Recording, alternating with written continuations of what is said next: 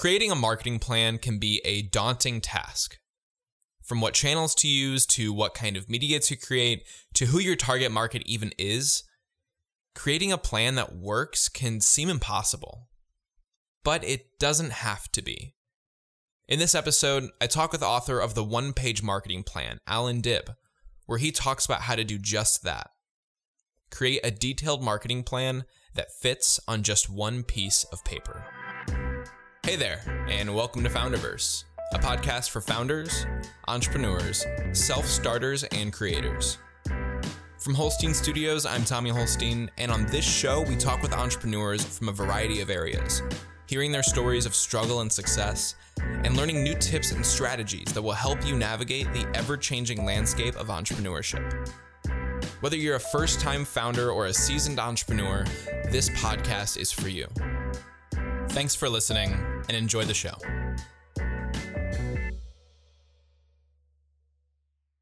Allan Dib, how are you? Hey, Tommy, how are you doing? I'm doing great. Allan, thank you so much for joining me in season 2 of Founderverse. We took a little break while everything was happening with the coronavirus and whatnot. But here we are for season 2. I guess you're going to be episode 1 whenever this premieres. So I appreciate you coming on, man. Very good to be on, Tommy. So I found you through your book, The One-Page Marketing Plan.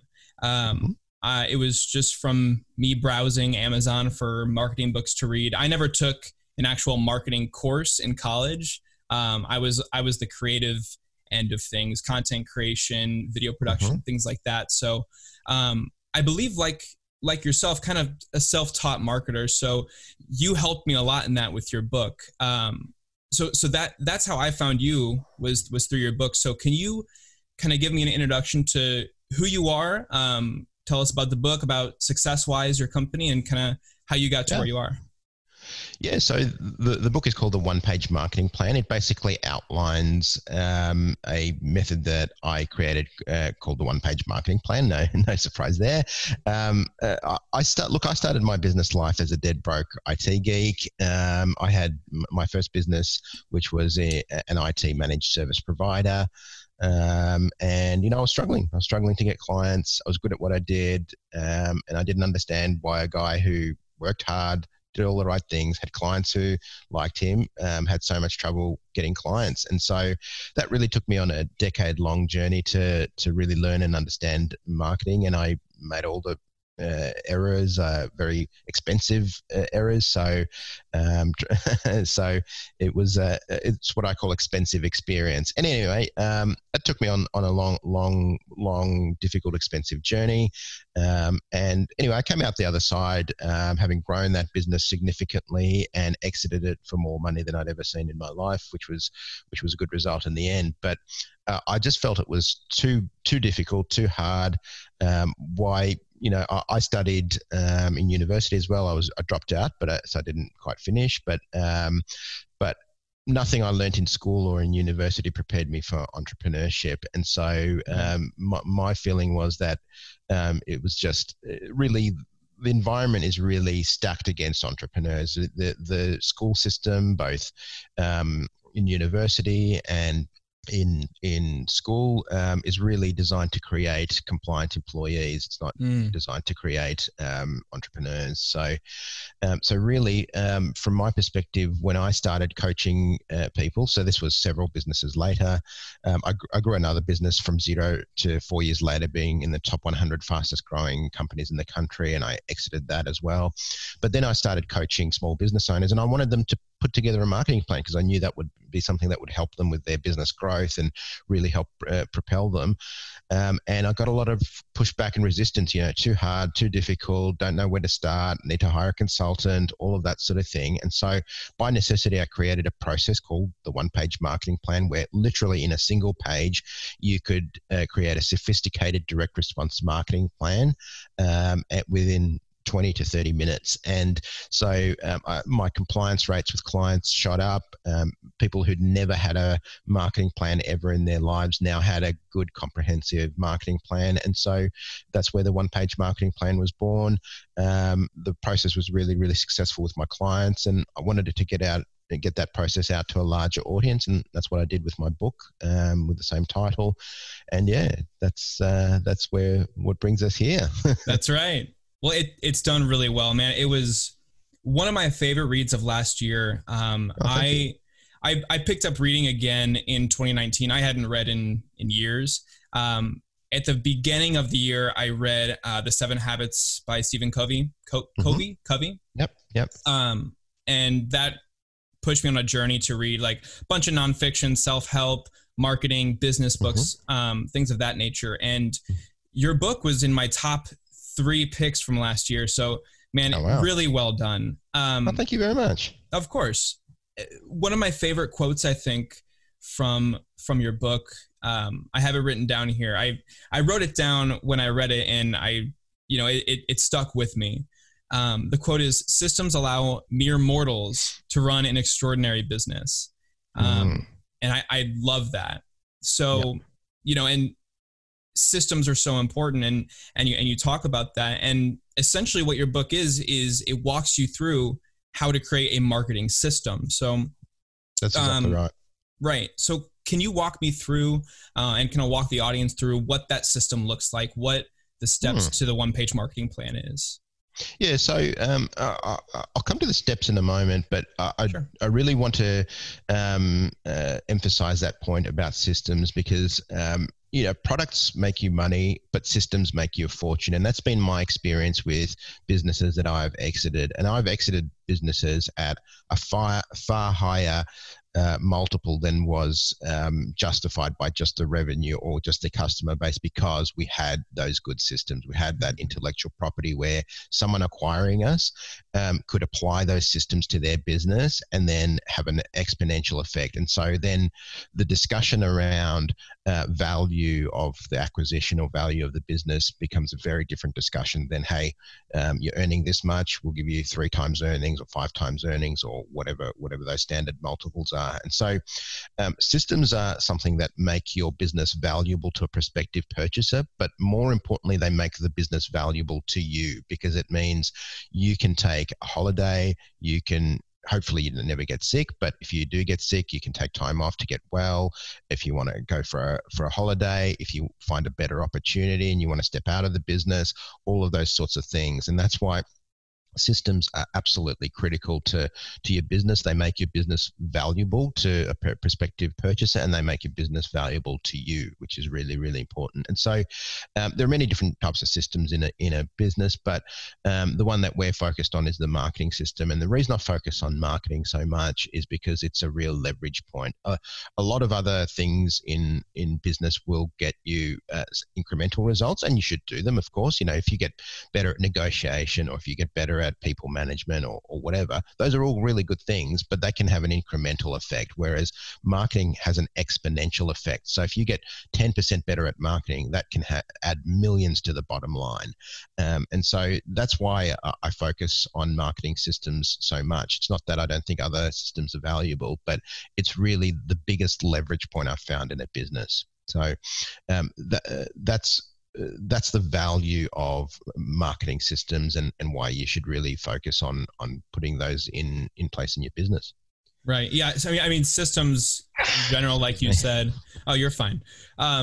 Systems in general, like you said, I mean, I know McDonald's, for example, I think it's $1 million to franchise a McDonald's. And it's because they've built a system that works so well. It's a money-making machine. That just shows the value of creating systems in a business, something that's repeatable, scalable, and all those things. So, but yeah.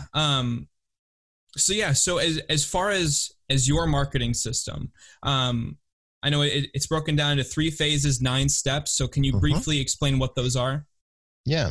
So as you mentioned, 3 phases, 9 steps. If you visualize, for people who are just listening in, if you visualize a single page broken up into 9 squares, so 3 blocks of 3. And so that's the one-page marketing plan canvas, essentially. The first block of 3 is all about what we call the before phase. Sometimes it's called the awareness phase. It's basically going from somebody not knowing that you exist to someone putting their hand up and indicating interest. And so that encompasses 3 steps. So the first is selecting your target market. The second is good messaging to your target market. So messaging that really resonates with that target market and has them saying, hey, that's for me. And then the third is your bridge between your target market and your messaging, and that's your media. How are you going to reach that target market? And so that's the awareness phase. And the goal of the awareness phase, or the before phase, is to have someone who doesn't know that you exist to put their hand up and indicate interest. And that might be anything like calling your office. It might be opting in on your landing page. It may be clicking through to your ad. Whatever that is for you in your business. It's someone going from not knowing that you exist to resonating with your message, and then going through with carrying out an action to basically being aware of your business and indicating interest.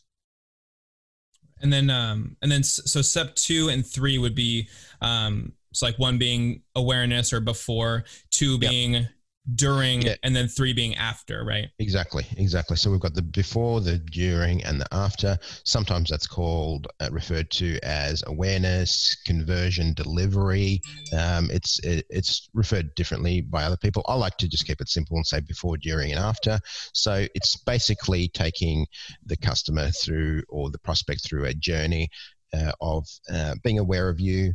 Then in phase 2, which is the during phase, we take them through from awareness to conversion. So we capture those leads. So we nurture those leads, and then we convert those leads. So basically, we take someone from just being vaguely interested in what you have to offer. They put their hand up, and then they end up a paying customer. And many people feel that marketing finishes there, right? So we've got someone who's signed up, someone who's now a paying customer. So marketing's done, right? And I think that's very, very short-sighted. Really, the most of the money is made in the after phase. And so the after phase is where we take someone from having done one transaction with you to becoming a raving fan. So someone who is a raving fan, who does more business with you, who refers new business to you as well. And so the after phase consists of 3 steps. The first step is delivering a world-class experience. So it's creating those raving fans. It's being the thought leader to those fans. It's really getting your message and your opinion and being in front of them and entertaining them to some extent. Then the next step is increasing customer lifetime value. So how do we take someone from just buying from us once and get them to buy from us repeatedly, to ascend to higher levels of our programs or products or whatever we sell? And then the third step is orchestrating and stimulating referrals. And as that implies, that's an active process. It's not something that we kind of hope and pray for referrals, which is what a lot of people do, but we have a process where we're actively orchestrating and stimulating those referrals. So that really consists of the after phase. And like I said, that's really where the money is made, because it's very expensive to acquire a client. And while as entrepreneurs, we're really excited about getting new clients and, trying new things and everything like that, a lot of the money will be in your existing customer base and your past base. Right. Yeah, man. I love the way that your system and your book in general, it gives you so much information, but it delivers it in such an easy way that anyone can understand it. Like someone who's totally new to the marketing world can read this book and understand really some complex, ideas about marketing, but it's delivered in a way that it's easy to understand. And I love that. Well, I really wrote the book I wish I had when I was learning marketing. And so, writing a book from that perspective, you can really hit the mark with, really you don't have to know anything about marketing or business to read and understand the book. Right.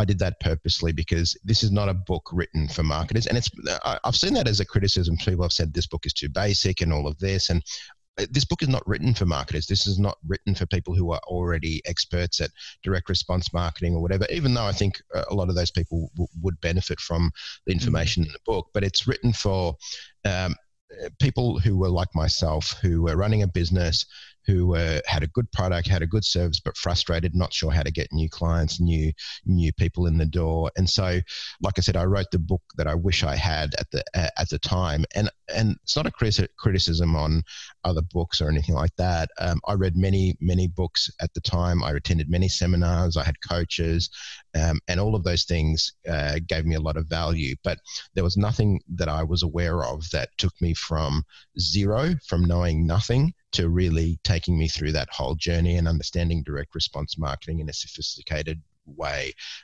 holistically from start to end. And so that's what I wanted to do with this book, to really take someone from knowing nothing at all about marketing. Literally, we have a section in the book called the definition of marketing, right? We define what marketing actually is. So it really assumes nothing. And we go through that whole entire journey in a single book. Yes, you do. Alan, what do you think is the biggest step that people struggle with, whether it's a certain step of the 9 or a certain phase? What do you think people struggle with the most? Yeah, a lot of people struggle with messaging. So creating messaging that really lands with their target market.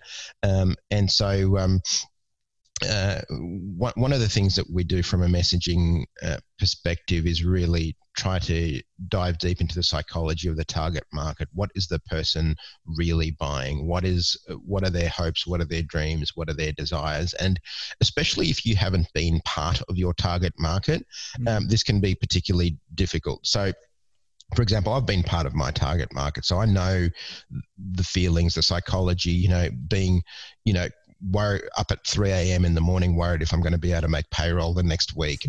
So I totally understand that. I've been there. And so I don't need to do a lot of guessing. But if I was entering a brand new target market, that's when I would need to do a lot of research to really understand what are the issues in their industry, what are the things that they're concerned about, what are the challenges they're facing, who are the competitors who are coming into the space, all of those sorts of things. And you want to enter that conversation that's going on in their mind already. So you want to be able to, connect with what's already happening in their industry, and connect, use their language, use their jargon, and be someone who when they read that message from you, they say, "Hey, that's for me. I need that." Right. You're speaking like them, and they see it and they say, "Oh, that's the exact problem I have," or "That's exactly what I need." Like, exactly. Absolutely. Exactly. There's something in the book that you call random acts of marketing. So you say a lot of businesses do this. Yes. I think myself, I think I'm guilty of doing random acts of marketing. So it's something that I actively try to help, especially with your plan. So can you explain what random acts of marketing are, and then what it means to market on purpose? Yeah. So a lot of people do kind of random acts of marketing, which means they kind of just do weird random things, and it's not because they're being silly or whatever. It's just like they're like, they're trying to find something that works. So they're following the bright, shiny object. So I'll give you an example. So for example, if I go to the market, of course, now we're in lockdown or whatever, markets are closed, but let's just say we go to the local market. If I ask the chicken guy what I should have for dinner, the chicken guy is going to say chicken, right? If I go to the beef guy, he's going to say beef. If I go to the guy selling vegetables, he's going to say vegetables, right? So in a very similar way, people right now, they're getting advice from all sorts of people. The pay-per-click guy says you got to do Google AdWords, and the Facebook social guy is saying you need to do social, you need to do Facebook, you need to do Instagram. The direct mail guy saying you got to do direct mail, and so people follow different gurus and different people who are experts at different areas, and of course they're getting advice, and so it's very tempting to follow the latest bright shiny object. So I think about a year ago everyone was going on about you need to be on Snapchat. Now everyone needs to be on TikTok and all of this sort of stuff, right? And I'm not saying any of those things are bad, by the way. Sure. So that's all fine, but you really need to understand, where does this fit into your overall marketing strategy, and where does this fit into your plan? So if we're building a house, and I literally had this experience, I moved into this house about a year ago now, and we spent about 2 years building it. But in the first 6 months, we spent that time with the architect, with the council. We were building the blueprint. We were putting together where is the pool going to go? Where is the lounge room going to be? Where's the balcony going to be? How's it going to be all set up? And, where is it going to be on the plot of land, and all of that sort of thing. So we built the house before we built it, right? So if we had have just said, okay, here's our land and let's just start laying bricks randomly and let's just dig a pool here randomly or whatever, would have been a disaster, right?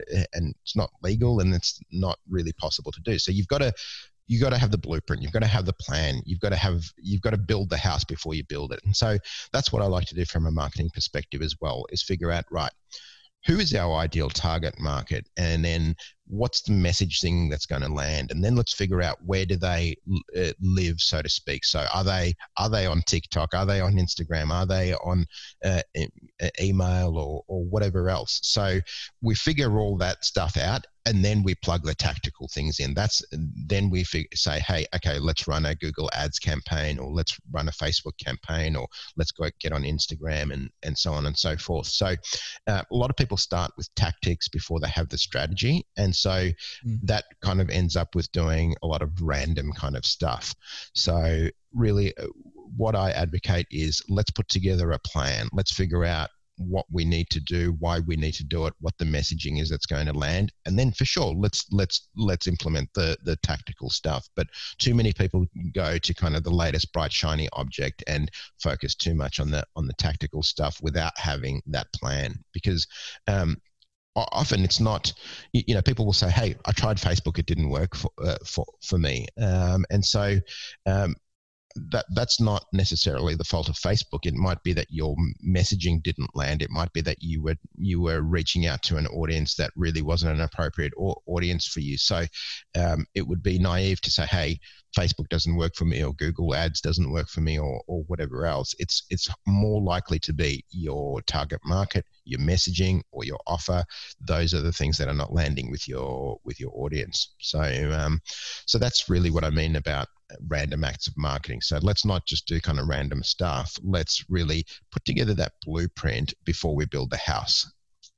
Yeah, I think there's one example that I know for sure that I can think of where I'm guilty of doing random acts of marketing, right? So I had a representative from Yelp call me, and she convinced me that spending money each month on Yelp ads were the way to grow my business. If I gave her X amount of money each month, then she'd get me 1, 2, 3 calls each day, which I did for like a week or two, and then I shut it off.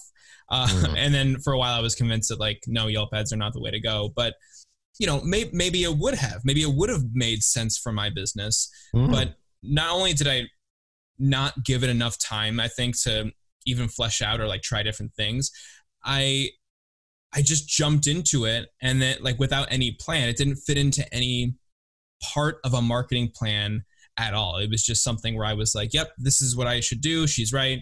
And yeah, it didn't work out for me because there was no plan. It was just a tactic that she convinced me on rather than a strategy. Yeah. And that's very common. A lot of times you'll have a contact in an industry or a colleague or whatever who says, hey, you've got to get onto whatever, the latest platform or get onto this tactic or whatever. And It's not to say that the tactic is bad or anything like that, but again, it's got to fit into your marketing plan, and it's got to fit with your message, with your target market, with your offer. Right. So moving on a bit, step 3 of the one-page marketing plan in the before phase is deciding on a medium that you want to use to reach your target market. I'm curious what your favorite medium is, or maybe 1 or 2 mediums that you found to give you the most success, or that you really like to hit. Yeah, look, my favorite medium essentially is the medium that works. In my business, I use email a lot. So we do a lot of email marketing. The website is the center of what we do as well. And I think those 2 things, I think those 2 mediums would be valid and appropriate for probably the vast majority of businesses out there. So yeah, we're on other mediums. We are on Facebook, we are on Amazon, we are on other places, but those 2 are near universal. So having a website that is a lead capture website, having a CRM system and an email marketing system that continually captures and nurtures leads, those things are, like I say, near universal, very, very important for creating that nurturing campaign with potential prospects. And the other thing that I like about a website and email is that you're the landlord, not the tenant. So on other platforms, some people I've seen who focus all their effort on an external platform like Facebook or Instagram or YouTube. They've got a big presence there or whatever. And again, nothing wrong with that. But the only thing is that you're not the owner of that platform, right? So right. Google or Facebook is, and they can change the rules anytime, and they have in the past, and they continue to change the rules all the time. You'll recall in the beginning, if someone liked your Facebook page, you could reach 100% of your audience. Then Facebook said, no, now you've got to pay to boost posts, even to people who have liked your page, and you can still only reach a percentage of them. Google came out with the Google Slap, right? You used to be able to buy clicks at a very, very low rate. Then almost overnight, they 10x'd the cost of some clicks, and the campaigns that were profitable were no longer profitable. So I'm not saying don't use external platforms, but you want to be, as much as possible, the landlord rather than the tenant. So no matter what Google or Facebook or any other company does, I own my email list, and I'm able to reach my audience through email. Now, yes, I'm building audiences on other platforms as well. I am building an audience on Facebook. I am building an audience on Instagram and all of that. But my central asset is my website and my email list, and that's where I really drive the bulk of my traffic and where I get the bulk of my engagement. And so the other thing is I'm not single source dependent. So if for whatever reason Facebook no longer likes what I'm doing and they shut my page down or whatever, I'm not going to go out of business. Whereas a lot of people are really highly dependent on a single source. They're fully in on Facebook, or they're fully in on Google or whatever platform. And so a change or something like that can impact them very, very negatively. So it's very important not to be single source dependent with your media. Yeah, I've heard that a lot, how with email especially, you own that domain. Like you own your email list, and that can't be taken away from you. That's admittedly something I've never tapped into. I've never created an email newsletter or an email list where I send emails out to, I have like email campaigns as far as like lead generation, but I don't have an actual newsletter that I send out. So obviously I should create one. If I were to create one, how often should I be reaching out to people? What kind of things do you like to tell your audience, or what kind of things do you use your email list for? Yeah, so I really use my email list at 90% to give value. So basically just to create that connection with your audience, because whether it's a physical newsletter or an email newsletter, 80% of its value is you showing up regularly in their lives. And so I've seen where people sometimes will just spam a lot. So they will just send a lot of spam, or offers or whatever. Hey, buy my stuff, buy my stuff. That's not what I mean by an email newsletter or an email campaign. So yes, it's okay. We do use it commercially. We do make offers from time to time, but the vast majority of emails that go out, they may have a commercial message or a commercial undertone, but they're usually very high value. So I have a rule that my free content should be better than other people's paid content. And so that's the way I treat it. I treat it like a product. I treat it like if someone was paying to be part of my email subscription, what kind of content would I be sending them? So I send story form emails. I send emails that are going to help them get a result. So going to help them take them from a worse condition to a better condition, essentially. So that's really what I focus on. I have pretty long form emails as well. So I like to keep them in the application that they're using. So a lot of people will click off to another landing page or a blog or whatever. And again, that's an approach that can work as well. But I think it's simpler if they stay in their email app. They can read the email. My emails are pretty plainly formatted, so I don't have a lot of branding and graphics and things like that, because again, I think that kind of triggers in the person's mind, hey, this is a promotional email. Whereas, if a friend or relative was sending me an email, it'd be just plain text usually. So I like to do that. The emails are personal, so they come from me. They don't come from info at or sales at or whatever. They come from my personal email address. So again, it adds that personal touch. So I write even though the emails might be going out to tens of thousands of people, I write them like I'm writing them to one person. So that would be some of my tips around email marketing. That's interesting how you say that you don't like to use like graphics or things like that, but it makes sense, right? Like, I think I would have thought initially like you should beef it up, have like these fancy graphics and all that. But, you're absolutely right. When I see something like that, oftentimes I'm like, oh, this is an ad or something like that. Yeah. So that's a good point to just kind of understand what the consumer, what your audience is going to see and how they're going to perceive it rather than what you want them to perceive. Exactly. Right? I like that. So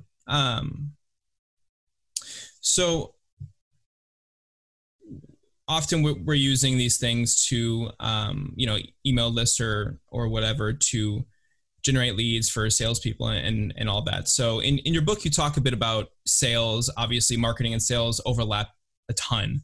In your book, you say that 50% of salespeople give up after the first contact, right? And then 80% after the third. Yeah. Why do you think so many salespeople will give up so quickly? And then what should we be doing to properly nurture our leads once they're in? Yeah, it's a great question. So I think and I don't expand on this in the book very much, but I certainly will in my follow-up book. But I think a lot of what people do in sales is kind of they behave in a weird manner that they wouldn't behave in real life. So let me give you an example. So they put a lot of pressure. So they're following up, they're pushing, and the natural tendency, if I come and push you, your natural tendency will be to push back, right? And that's exactly what happens in most sales situations. It's an adversarial approach. It's like me pushing you, you pushing back, or you trying to avoid me or whatever. And so when you do weird stuff, it feels weird to you, right? So it's not a natural human instinct to kind of be putting pressure on someone, to kind of be pushing, to be doing all of that sort of stuff. And if on the recipient's end, it feels weird too. And so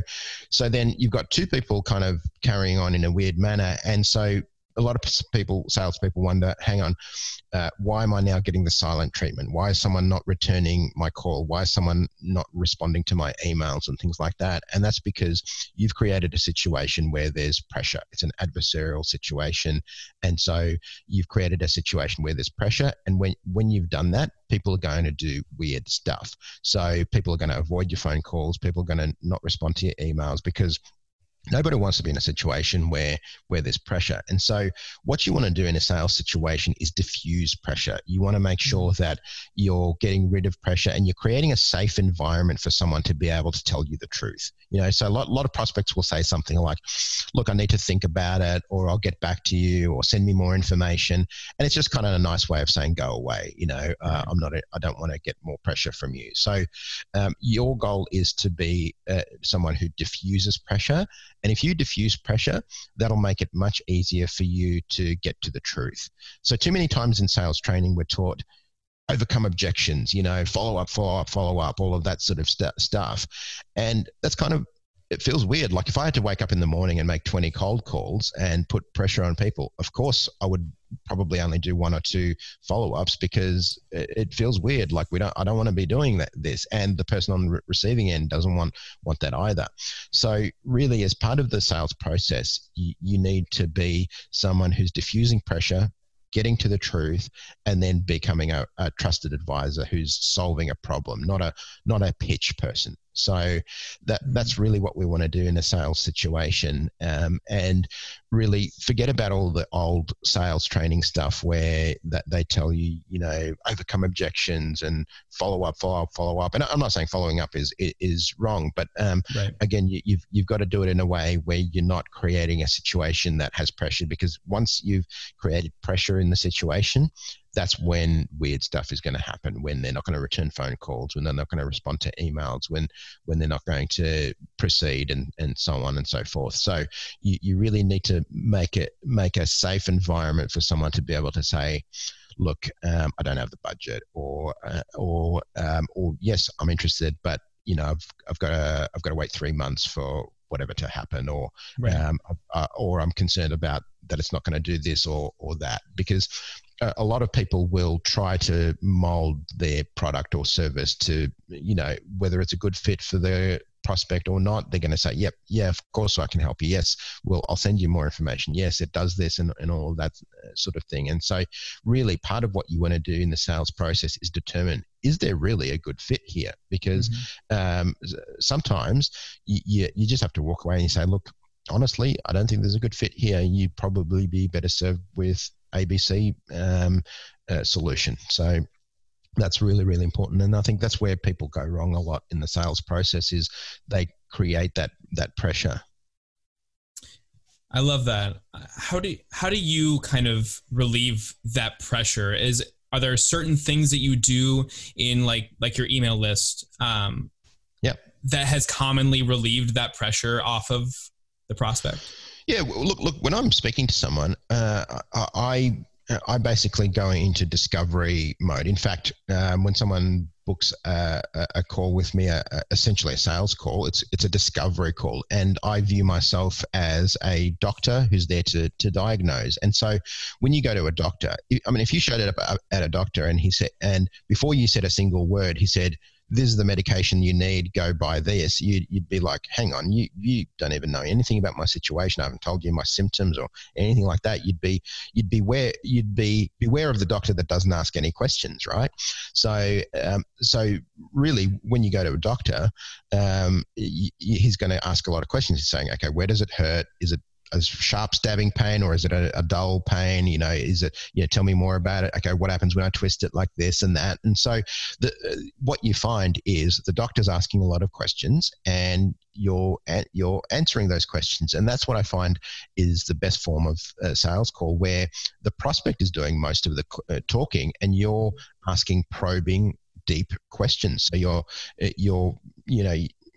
lot of what you'll be saying is something like, tell me more about that. And so,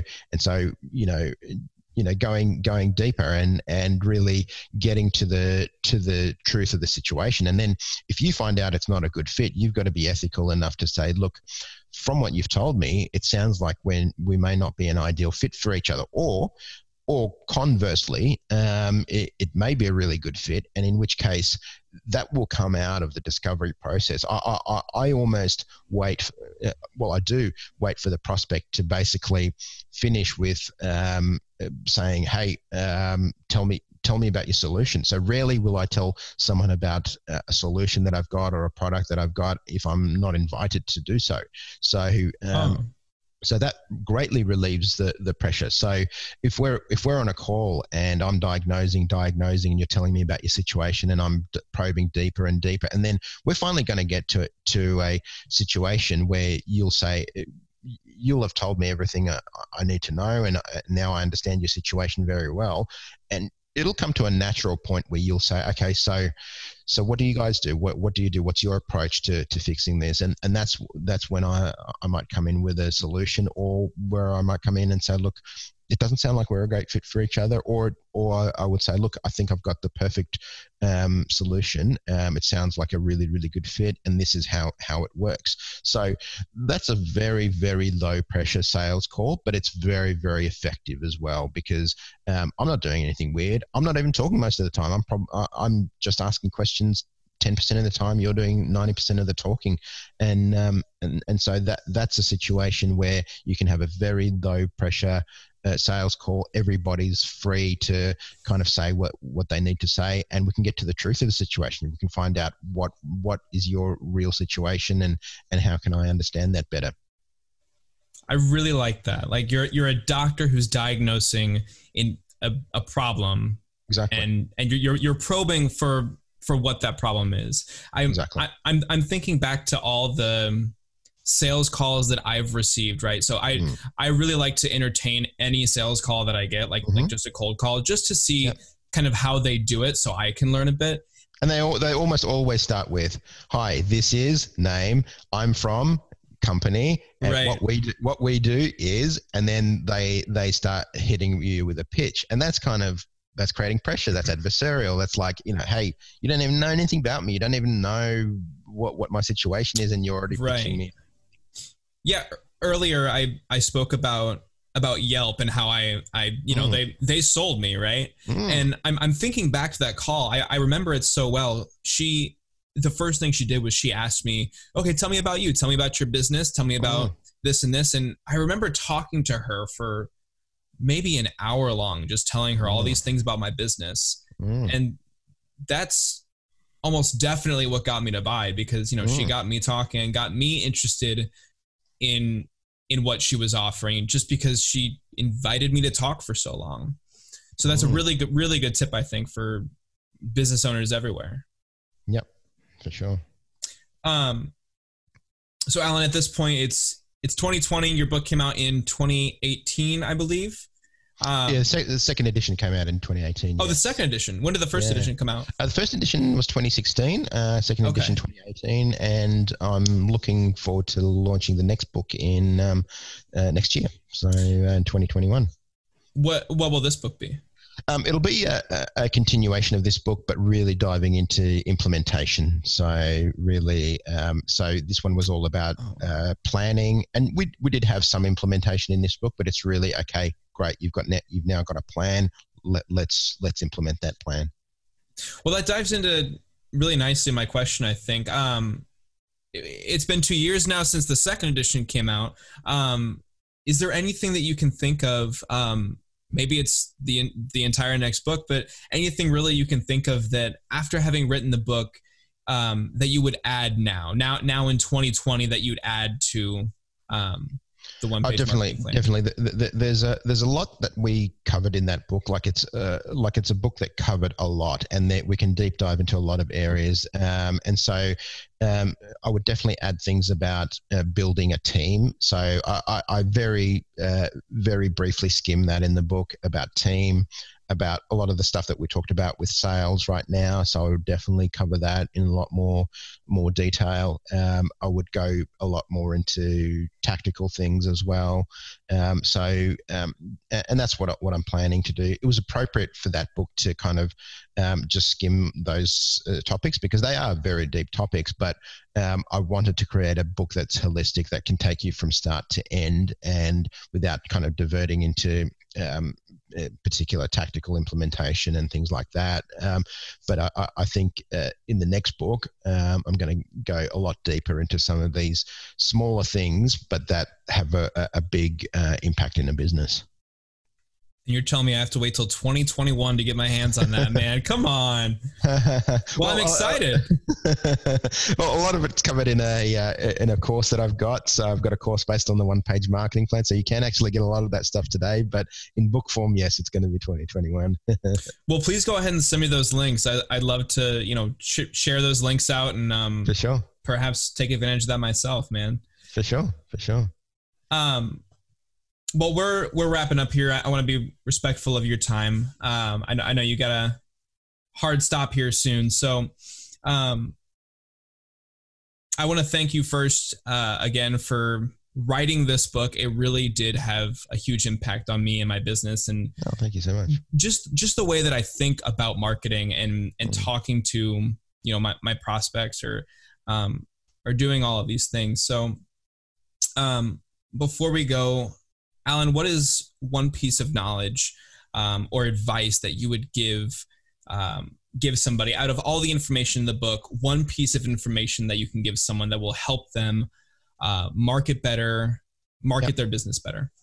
Yeah, the one thing I want to leave people with is something that a mentor taught me, and he said to me, I was telling him about my IT business. I was telling him about how my product was awesome, and my competitors were doing better than me, which was hugely frustrating to me. There's nothing more frustrating than when you've got a better product, but your competitors are doing better than you. And he said something to me that really stuck with me for my whole life ever since. Is he says, when does someone know that you've got a better product or service? And I said, well, obviously when they buy from me. And he said, well, before they buy, they only know how good your marketing is. So it's only after that they buy. So you've got to become an excellent marketer. So, and then he sort of proceeded and he said, the best marketer wins every time. And I found that to be true. I wish that the best product or service automatically won in the marketplace. That'd make life a lot easier, but we know that that's not the case, unfortunately. It's really the best marketer who wins every time. It's not the best product, not the best service, not the most deserving people. So unfortunately, that's the right reality. And so the best marketer wins every time. So that's what I want to leave people with, is you need to become the best marketer in your niche, whatever that is. So become that really good marketer, and that's going to make all the difference. I love it. Thank you for that, Alan. Alan, where can people find you online? Where can they buy the book? All those things. Yep. So the book can be bought wherever books are sold, on Amazon, Barnes & Noble. It's very strong on audio, so it's on Audible. So if people like listening to podcasts and things like that, you can certainly grab it on Audible. You can grab a copy of the One-Page Marketing Plan Canvas for free on my website, which is successwise.com. You can join my mailing list and carry on the conversation. So I'd love to connect with some of your listeners.